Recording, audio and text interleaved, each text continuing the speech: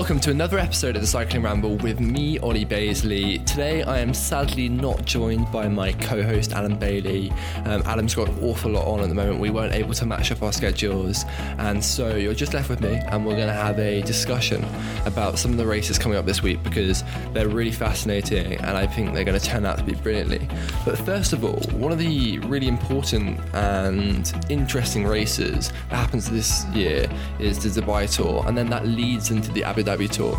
Last year, not both of them went ahead, but it's great to see that they're both back-to-back this year. And it also makes sense having kind of that Middle Eastern block at the same point in the calendar. And we also have the Tour of Oman going on at the moment. In my opinion, again, it's silly that there are so many races on at the moment. I'd like to see them a bit more spread out week per week because it's really hard focusing on two different stage races at the same time.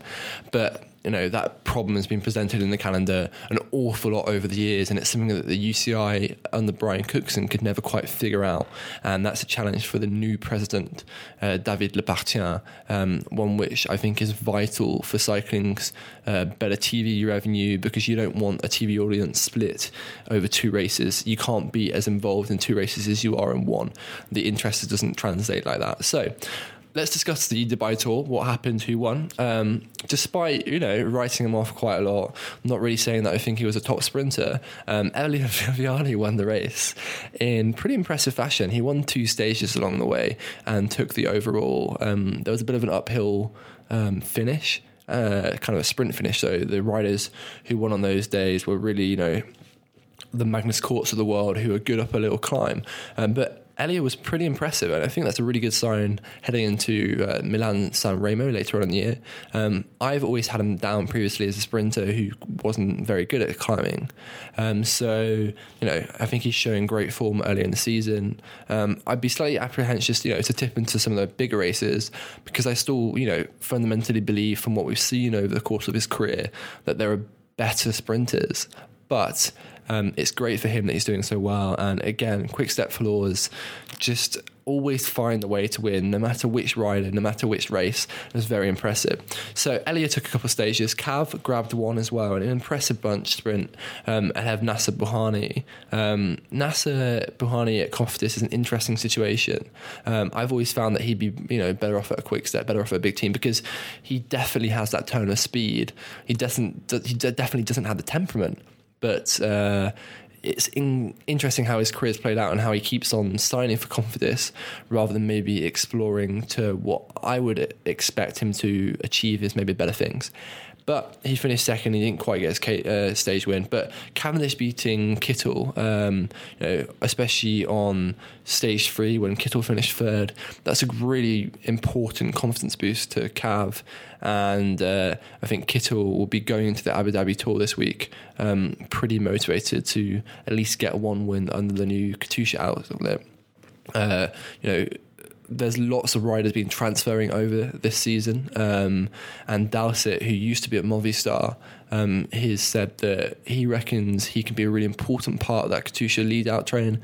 But I think what I read from one of that stories, which appeared on Cycling News, was that I don't think Katusha know exactly where they want to be, and if they're still figuring out, I could be an important part, that means it's probably not set yet. And going into the season, these are the races where you figure those sort of things out. But I'd be slightly worried for the fact that other teams have those already figured out, and so you're at a disadvantage there. So Kittel's got a bit of work to do there. But again, like we said last week, these aren't the most significant races, and they don't always paint the exact picture of how it's going to turn out later in the season. But nevertheless, I thought the Dubai Tour was an interesting race. It's a difficult one to really attract the fans because you don't always get the biggest crowds. They're at a kind of bizarre time of the year, but for cycling fans, it's great that there's racing so early and also such competitive racing, because for some riders, wins at these sorts of races is kind of their season targets. They aim to win these short 1 week stage races. And, as races get more prestigious, the really elite, the top 5 riders in the world tend to, take all of them or, keep them to themselves. So this is a great opportunity for riders to separate themselves, to develop, to learn, and to win. So that was an interesting race. And obviously the Dubai Tour kind of fed into the Tour of Oman, and there's also the Abu Dhabi Tour starting very soon as well. Tour of Oman, I think, started yesterday or the day before. Brian Kokar, who we spoke about last week, he's a sprinter that I believe in an awful lot. I think he's fundamentally really good on his day, and I just don't believe he has the support to prove that. And he did really well. He won the opening stage ahead of Cavendish. Cavendish is on really good form, I think, especially for the Cavendish of 2018, to be really up there in the season. You don't always see that. In I think 2016 it was, when Cav won all those stages in the Tour de France, those 4 stages. He wasn't winning early in the season, or he won very little in the early season. So I think it's a great sign that he's already on his way back from what was a pretty disappointing season last year. So the main topic of this week's podcast is going to be the upcoming stage races in the Vuelta al Algarve and the Ruta del Sol. The Ruta del Sol, to be perfectly honest, has grabbed all the headlines, and that's because Chris Froome's riding it this week. So we're going to start with that, but trust me, we will get onto the Vuelta al Algarve because that has some really interesting battles, especially between Geraint Thomas and Richie Porte, as well as others. So the Ruta del Sol is kind of happening this week. It's yet to start, and although Chris Froome is really dominating it, I think an interesting story so far is that Mikel Landa is leading the race for Movistar. And there's only 7-man team, so there's not a huge roster, but the teams are incredibly competitive. Movistar have some real A-listers in there. The likes of Daniel Bonatti is going to play an important part, as well as Emmanuel Vitti, who's a great rider as well. So, and Ruben Fernandez, the previous... he won the Tour of l'Avenir several years ago. He's one of the Tour of l'Avenir winners who hasn't ever quite lived up to the expectation, but he's still an incredible rider who I just think he's on the edge of breaking through. And I think when he gets his opportunity, like we've seen when he's done incredibly well on some stages of the Tour of Spain, but I think when he gets his opportunity, he will make that next step. So Landa versus Froome is really the headline of this event. And how it's going to go is interesting. Froome's ridden the race before. Alejandro Valverde isn't here this year, and he's won the race 5 times. And last year, Valverde was prolific in the spring. So how is that going to play out with a different team? It's interesting because Mikel Landa said in an interview this week that he is really targeting the race and wants to come out and make a point. And, in previous years, I would have come out and told you that I think that was absolute nonsense, that he won't do very well. Like, Mikel Landa's never done particularly well in the really early 1-week stage races. Normally, in previous years, when he's done well, he's built his form towards the Giro, maybe just went in the Tour of the Alps, but not necessarily otherwise. But I think because he has so much to prove this year at Movistar, because so many, leadership decisions are going to have to be made very soon on who's going to be the leader for the Tour de France. I think Landa has to do like Chris Froome did in 2013 and really start winning on a serial basis. Chris Froome in 2013, although it might have been decided internally, there was still maybe room for Wiggins to negotiate getting that Tour leadership again. But Chris Froome started winning, and in such dominant fashion every single stage race that he entered, that it was really difficult, especially off the back of the 2012 Tour de France performance, for anything other than Chris Froome going to the Tour as the sole leader. Ultimately, Brad went to the Giro, didn't do very well, threw his toys out the pram, and then was apparently injured for the 2013 Tour, so it didn't really matter anyway.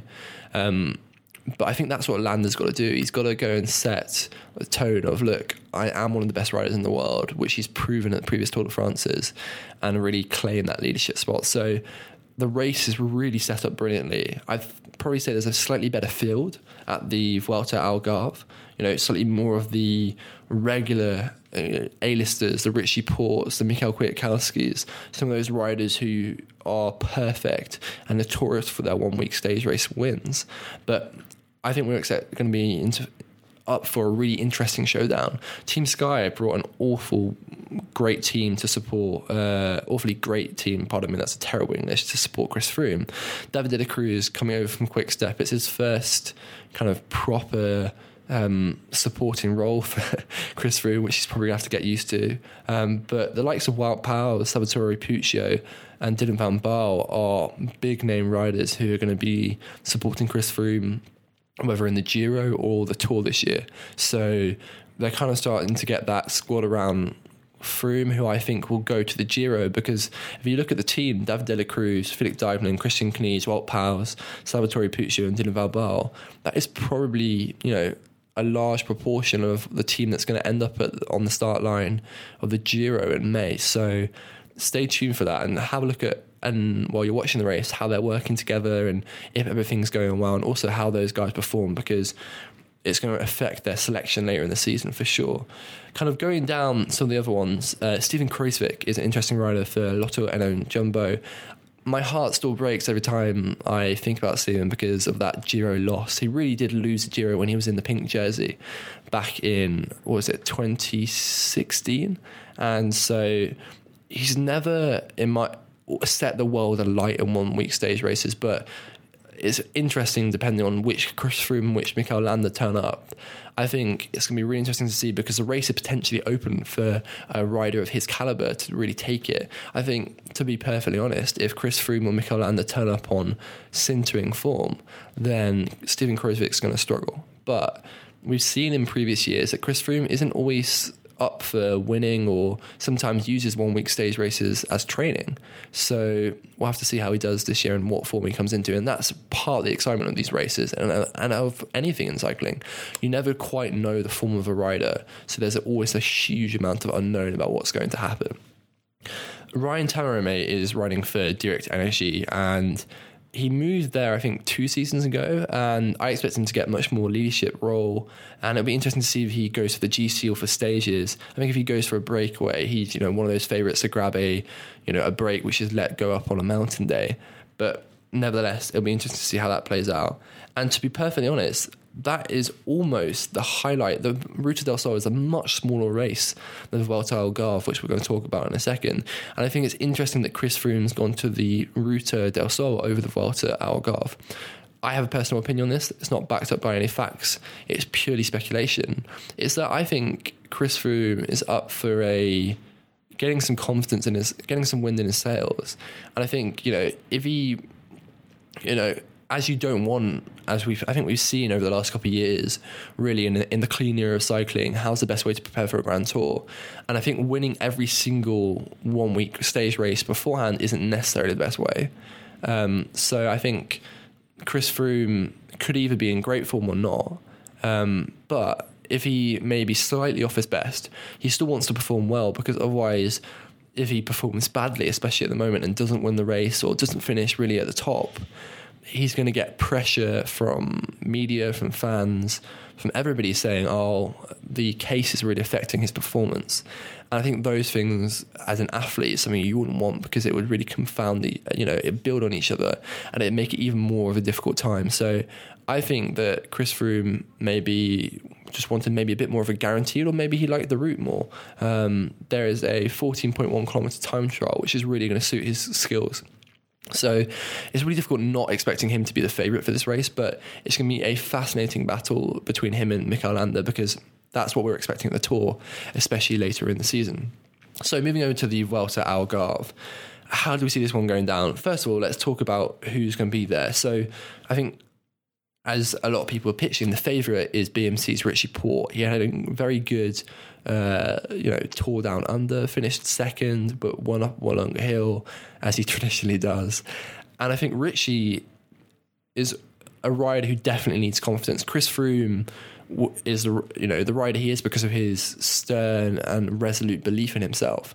I think Richie is a rider who needs a bit more confidence, and although he definitely has the leadership in BMC, he doesn't have to fight TJ Van Garderen for that anymore. Winning these 1 week stage races is very important for him, so I expect him to be in brilliant form, really bringing it.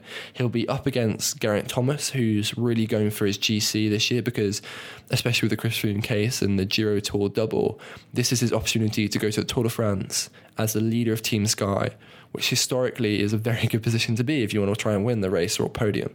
So Geraint Thomas really has to, I think, set off well. He says that he's doing Paris-Roubaix this year, which in my opinion is silly because Geraint Thomas knows how to ride on the cobbles. There's a lot of cobbles in this year's Tour de France. So riders like Nibali or even Quintana or Orlando who maybe want to get more experience on that or, get a better feel for that would make a lot of sense. But Geraint Thomas has won cobble classics. So he doesn't need to be proving himself on the cobbles. And although he might see it as a race that he could potentially win, there's also a lot of risks involved in terms of injury and setback if he crashes. So I found that's an interesting decision of him choosing to go to Paris-Roubaix and to target that race in the spring. Maybe he's seen that that's worked in the past. He did very well in certain Tour de France's. I think it was 2015 when he had a great classics and then went to the Tour and just missed out on a really high GC finish when he kind of tailed away at the end of the race. But I think that's partly because he did so much work for Chris Froome. So yeah, it's going to be interesting. I think we're going to have to see how it works out, but I still think Richie Porte is a favourite. Some other notable mentions.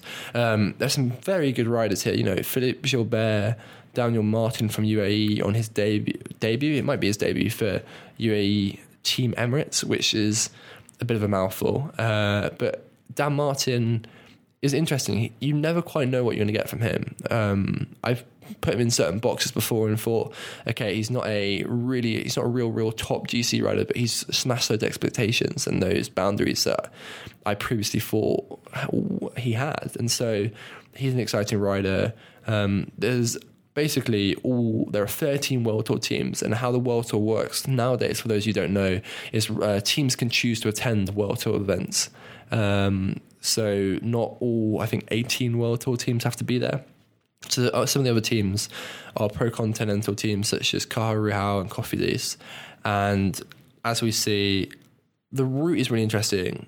There's a lot for the sprinters, as we see the likes of Bosenhagen, Groenewegen, Degenkolb and Ben Swift all trying to go there and play a part and grab a stage and, prepare for the classics, which are rapidly approaching. For those who don't know, the classics start in a matter of weeks. The opening of the classics is Omloop Het Nieuwsblad, which is probably one of Ian Stannard's favourite races, but it's really where it kind of starts to really build. You get a race every single weekend, and it's really about tuning up your form and practicing those lead outs and kind of a bit like you do in any other sport, training and preparing yourself for the competitions which you're really targeting. So those riders in particular will be really important this week to get the most out of it and really come away from the week with both confidence, but if not anything, having learned something and also in full health. That's a really important thing in cycling. We always want to see riders at the best of their abilities all the time and not be in positions where they are injured, illness, because we want to see the best versus the best. We don't want to see, that one top rider is missing, so would he have won if he was there? That's never a question you really want to ask yourself. So it's the 44th edition of the race, and it mirrors the 2017 parcours, which I think was pretty good. It was relatively balanced. The opening day at least, is a sprinter's stage, but then straight away on stage 2 the GC kicks in. So for some of the riders who maybe like more of a steady start, that is probably slightly worrying. I'd say, in my opinion, the better Grand Tour riders rather than the classics riders. So the riders who do better on the one-day stage races. So your Dan Martin, it suits him better having a GC race right at the start of the week because he's used to being able to perform and doesn't rely as much on his performance on recoveries. Whereas I'd say Richie Porte is one of the best riders in the world at recovering after really tough days, and he gets better as the week goes on. So we'll have to see how that works. But an interesting one, which undoubtedly favours Richie Porte, is on stage 3. There's a 20 kilometre 0.3 time trial, and it's a pretty flat ride. And although as soon as you hear flat time trial, you think that's not Richie Porte's cup of tea, he's done very well on flat time trials in the past, and I think he'll inevitably put time into the likes of Dan Martin. But that time trial really suits Michał Kwiatkowski especially. He did very well at the Tour de France time trial last year, if you remember, and also Geraint Thomas. I think both of those guys will do well, and they'll have to kind of come out of the race really firing. But Anyway, it's going to be a fascinating spectacle. So definitely look forward to that and tune into that race. And to kind of keep track of it. I always find that these sort of races, you can kind of take them for what they're worth. It's difficult to be able to look at a race this early in the season and say, okay, that guy, Elia Viviani won that race, so he's going to win Milan-San Remo. But I always try and look at it in terms of, it's incredible what these guys do. I went for a cycle ride at this weekend and I reminded myself how tough cycling is. These guys are really the best athletes in the world. And it's remarkable how even for such long periods in the season, they race. Some of the riders in the peloton, especially in the World Tour, race for over 100 days of the year. So that's every 3 days, and that's not including all the training they have to do. And I think some people, especially myself, I'm definitely guilty of this. We sometimes forget how hard the sport is and the sacrifices in the life they have to make, because you kind of get, caught up in the sport of cycling and the romance of it and how exciting it is. And I tell you what, we're in for such a fascinating season. I don't think I've really can remember a season in recent memory which had so many moving parts, both in terms of, Chris Froome going for the Giro Tour double, who really is the best Grand Tour rider of his generation. Can it actually be done? Whereas John Degenkolb, some of the other riders like Gregor Van Avermaet, who's the best classic rider who's going to emerge in this generation.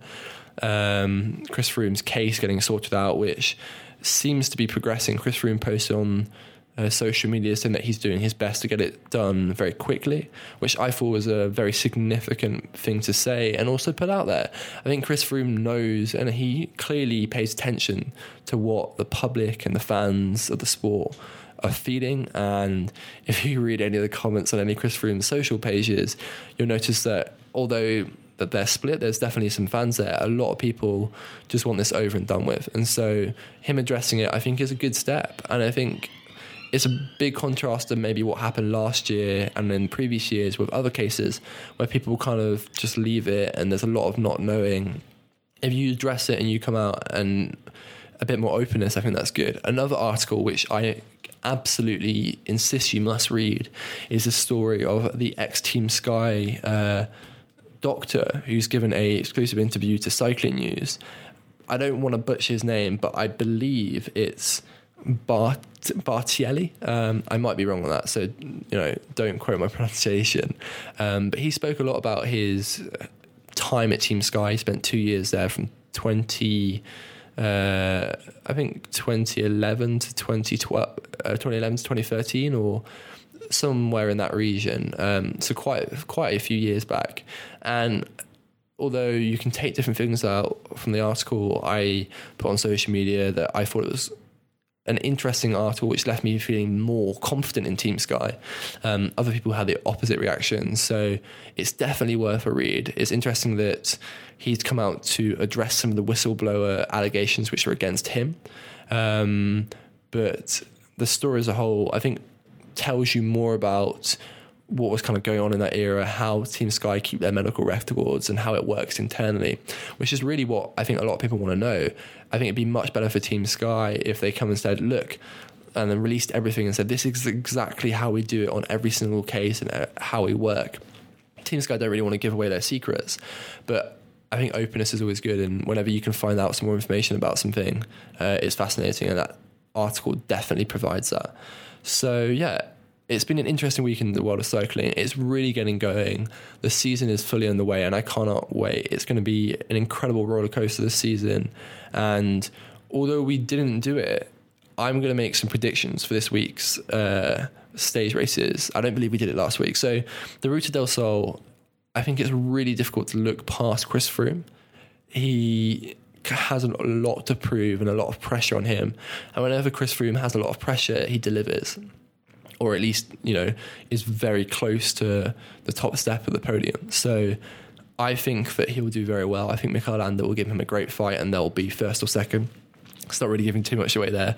But the Vuelta al Algarve, I think that's going to be an interesting one. And I'm going to say, I don't think there'll be an upset. I think someone of the likes of Michał Kwiatkowski or Dan Martin will pull off the win instead of maybe the favourite Richie Port, and I think it'd be interesting to see how that works. But Richie's really got to go out early and try and gain time, especially compared to some of the other people who might be better in a shorter and flatter time trial. So there's a lot of racing coming up this week, and we will be back next week with a joined up episode with me and Adam, hopefully, fingers crossed, if we can get our schedules joined up and working together. So thank you for bearing with us. I hope you enjoyed this episode. As usual, if you're listening on iTunes or wherever you're listening, please subscribe. Feel free to rate us on iTunes and get involved in the conversation on social media. You can find us at Cycling Ramble on pretty much most social media, especially Twitter. We're very active there. So we'll look forward to hearing from you, and thank you very much for listening.